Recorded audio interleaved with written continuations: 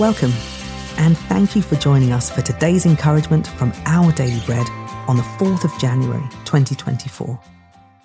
The Bible reading for today is from 1 Thessalonians chapter 4, verses 1 to 2 and 9 to 12. As for other matters, brothers and sisters, we instructed you how to live in order to please God, as in fact you are living. Now we ask you and urge you in the Lord Jesus to do this more and more. For you know what instructions we gave you by the authority of the Lord Jesus. Now, about your love for one another, we do not need to write to you, for you yourselves have been taught by God to love each other, and, in fact, you do love all of God's family throughout Macedonia.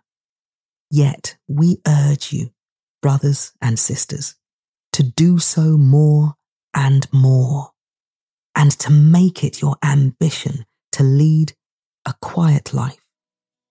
You should mind your own business and work with your hands, just as we told you, so that your daily life may win the respect of outsiders, and so that you will not be dependent on anybody.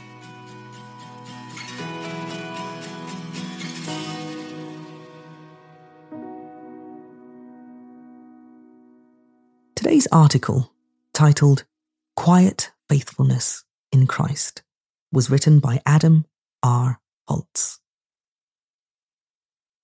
I didn't notice him at first. I'd come down for breakfast at my hotel. Everything in the dining room was clean. The buffet table was filled. The refrigerator was stocked. The utensil container packed tight.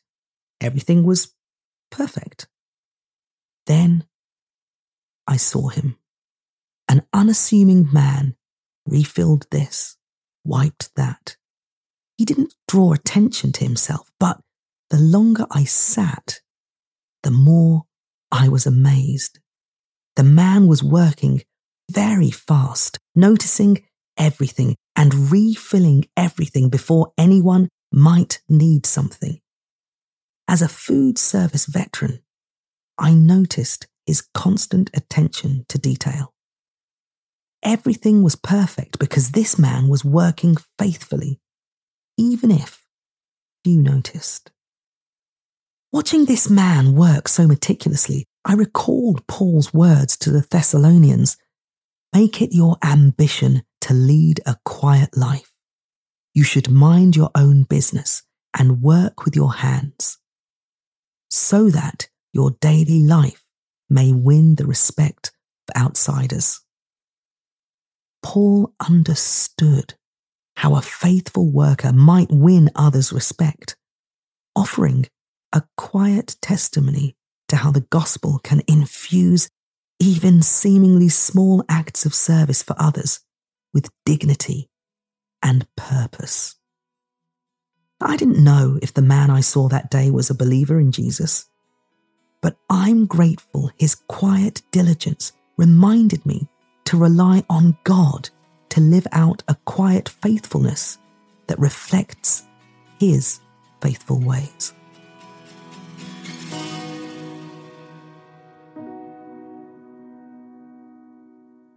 Let's pray. Dear Father, help me to remember that there are no small jobs in your kingdom, and to faithfully serve you each day with a sense of your nearness. Amen. Thanks for listening today. My name is Adiyinka, and today's encouragement was provided by Our Daily Bread Ministries.